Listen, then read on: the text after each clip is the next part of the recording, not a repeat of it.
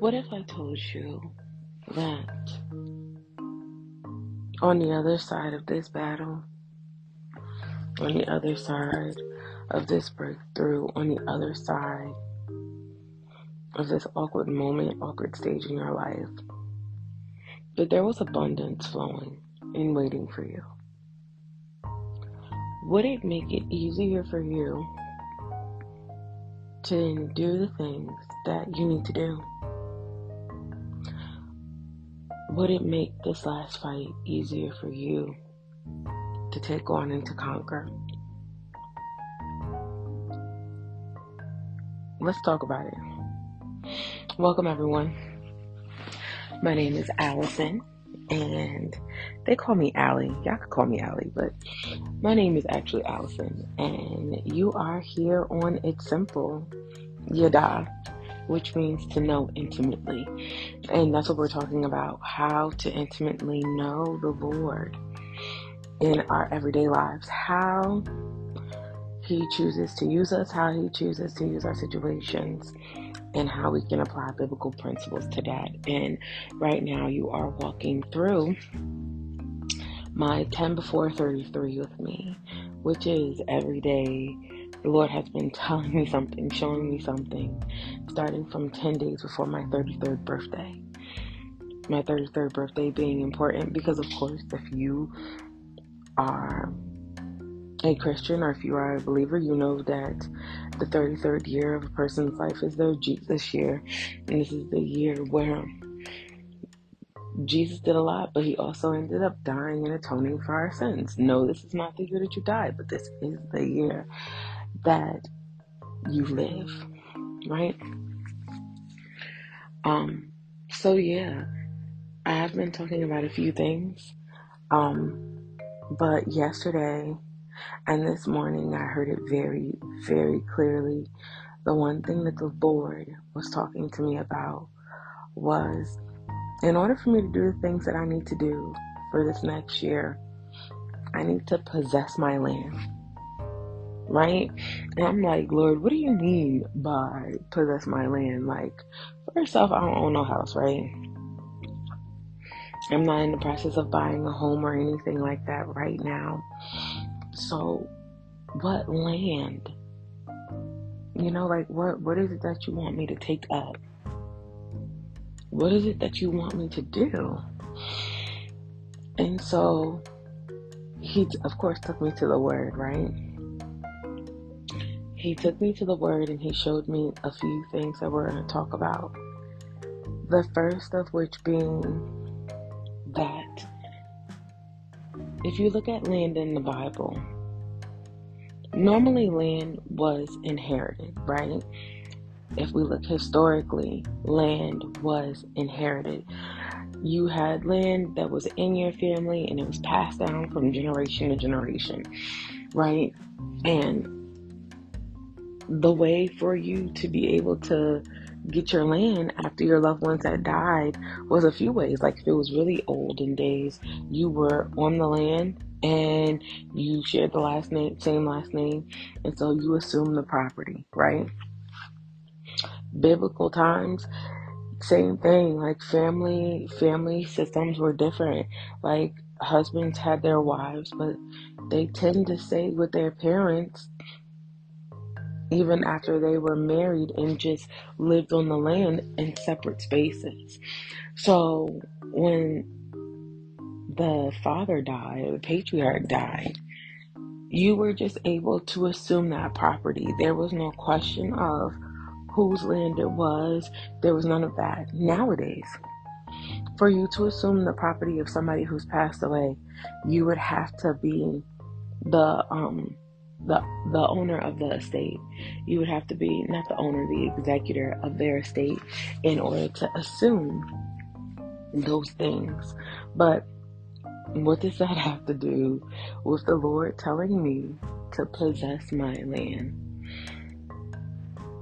I'll tell you. It had to do with the fact that there are things that the Lord has called me to do. And for the longest time, I had been pushing them off out of fear, out of what ifs, And even out of a little of, I can't do that, right? Questioning what the Lord had put in me, questioning how He had positioned me, questioning, like, could I even hear Him at times? And we are in a season where I can no longer do that. You can no longer do that. So literally, the Lord is telling me to possess my lands, or to take what's mine, or in other terms, to own what was already there, to accept the gifts that are clearly present, and to use them. He told me to take stock of my resources, meaning my gifts, meaning my talents, meaning the skills, the soft skills and the hard skills that we have learned about in our lives, to take stock and be ready, right?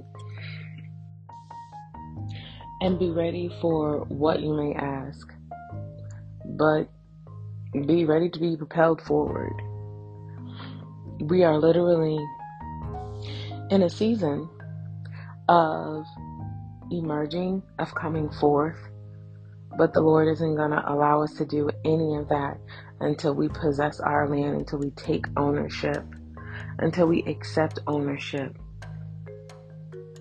and be ready for what's to come, right?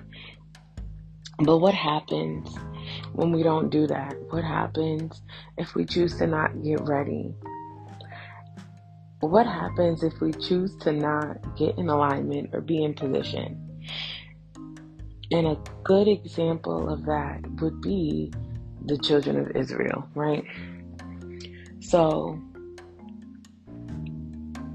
the children of Israel were prophesied and were told they would be going into slavery. They said that they would be enslaved for 400 years, and then there would come a man that would release them from their bondage. And that happened, right? They were enslaved. Moses came along. Moses went to Pharaoh. Let my people go. You know, all of that happened. He parted the Red Sea. And they walked over, and Pharaoh and his men were killed in the process of the Red Sea closing, because they were trying to go after the Lord's children. Like, the Lord protected them from those that were trying to keep them in bondage, right? So now we're on the other side of the Red Sea. There was land that was promised to them, right? Land that was promised to them. All they had to do was go and take the land, go and possess their land, go and acknowledge their genealogy. But that did not happen the way that it should have. If we look at it historically, from a historical lens at least, the trek from the Red Sea to their promised land was only supposed to take 9, maybe 10 days. But what was supposed to take 9 or 10 days took 40 years. And why is that?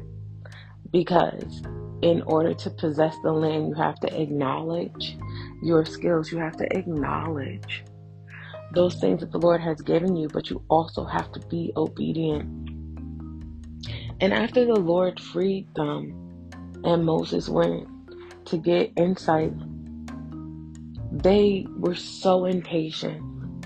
They could not wait to celebrate other gods who did not pull them out of Egypt. They started to make phallic images. They started to make idols. They started to make altars to other gods, all while waiting for God to make a way out of the wilderness. And even though they saw that God had given Moses power, that God had sent Moses, and he was triumphant against Pharaoh, they still decided to make idols and to worship other gods. The gods that allowed them to stay in captivity, the little g gods, and since their heart had not turned to the Lord. Their heart posture was still towards living in sin and worshiping false gods. The Lord set it up so that a whole generation would have to die before the new generation could see their promise. And what should have been a 9-day trek, 10 tops, from the Red Sea through the wilderness ended up becoming a 40-year trek where a whole generation had to die off, but the new generation had to unlearn processes from the previous generation. The new generation had to develop an understanding of the Lord for themselves. The new generation had to literally put all of their faith and trust in a God that saved their families, like saved the people that came before them, but also was now waiting for those same generation of people to die off because they did not come into alignment, because they were not ready, because they chose to not get ready, because they chose to stay in the place where they understood instead of allowing the Lord to free their minds of the limitations that they had been taught previously. For a lot of us in this season, we are the generational breakers. We are those ones who are coming forth to break those curses that have been on our families for years, but because of the limitations of their minds, nobody before us was able to do it. For a lot of us, we are the misunderstood in our family. We are the ones that move purely on faith, and our families don't understand our moves. Our families don't understand why we do what we do. But we know that there is a pure faith and there is a pure knowledge of the Lord. And we understand that the miracles that happen in the Bible can happen with us and through us today. And in this age, that the Lord can use us like He used His prophets in the Bible. There is no difference.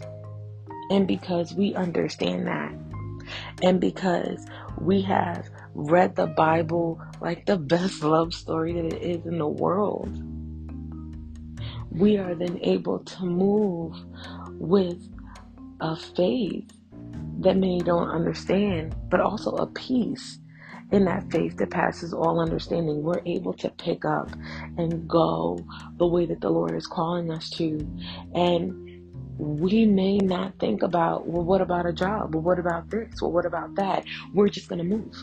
Because if the Lord told us to move, that's what we're going to do, and that's what makes sense to us. And if that's you, I just want you to know, like, you're not alone. You are not alone. And that faith journey that you're about to go on is going to be crazy, but it's also going to be rewarding. You're going to watch the Lord open doors, and it will have been nobody but the Lord. And anybody who knows you will be able to say, it was the Lord. You will become a forerunner for your family, a forerunner for your friends, and you will watch stuff break off of you because of your obedience. None of us want to be like the children of Israel. None of us. However, society has made some of us slaves to idols, and some of us are slaves to a societal mindset that is not in alignment with what the Lord has called us to. Society will tell you that you need to have a job always, that you need to be stable always, that you need to have money coming in always. And I'm not saying that that is wrong. But if you also look at how the Bible talks about what success and what life should look like, wherever Jesus went, somebody provided. And there are certain people in this world who will be financially stable, who will be able to be pillars, and they will be there as those people who are able to help those who are going to be new age prophets.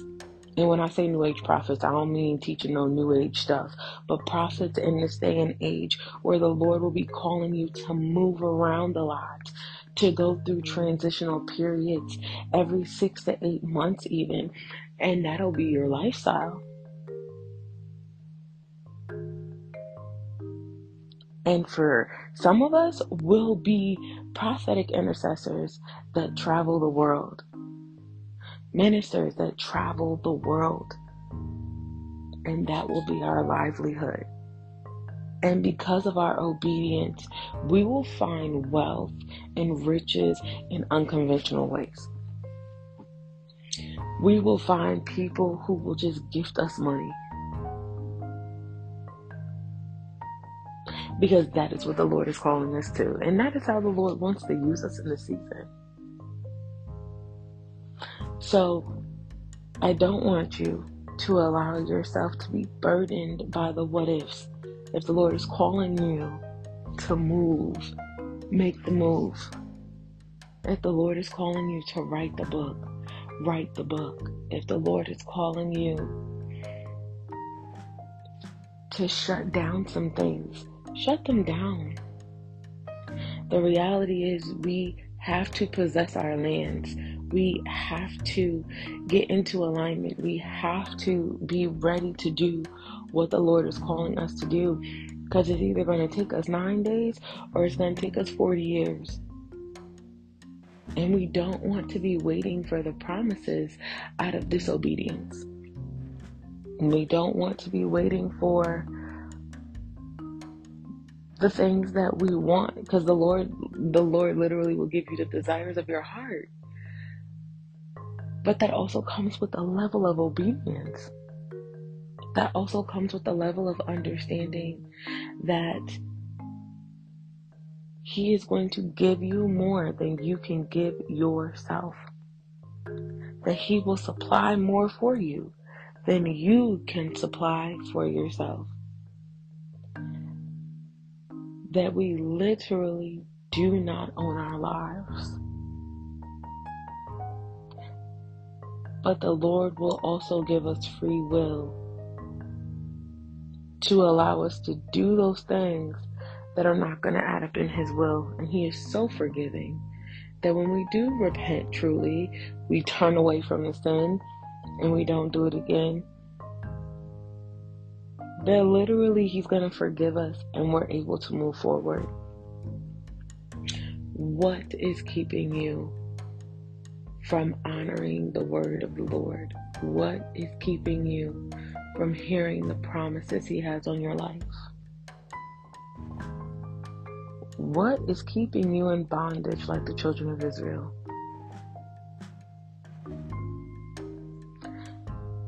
If it's money, if it's status, if it's position, know that these idols do not stand and cannot take the place of a God who loved us so much that He sent His Son, that He wrapped the Word in flesh and He sent Him down here and He allowed Him to live for 33 years to perform miracle signs and wonders on this earth. And then after He did that, He allowed Him to die a brutal death, to die a sinner's death, so that we can have our slates clean. And then after He sent Him and He died, He left us with a comforter, so that even when we can't feel the presence of the Lord, we can still operate in the presence of the comforter. What kind of person would do that if they did not love us dearly? Sometimes all it takes is a leap of faith to start the journey. Sometimes all it takes is for you to set your mind and your sights on the one who should have your mind and your sights, honestly. For you to break the wall of the generational curse. Let the Lord use you. Let the Lord mold you. And if you are feeling like the children of Israel, know that this is your sign. This is your exodus to come out. Because it is our time. It is our place to emerge and become the rightful owners of this land. It is time for us to come forth and shine in this world. So until next time, just know that if you are chasing purpose and you are aligned with the Lord and you strive for your purpose, that you can break through any and every generational curse that has kept your family bound. And the Lord will allow you to do it. Stay safe. Stay classy. I'll see you later, beloveds.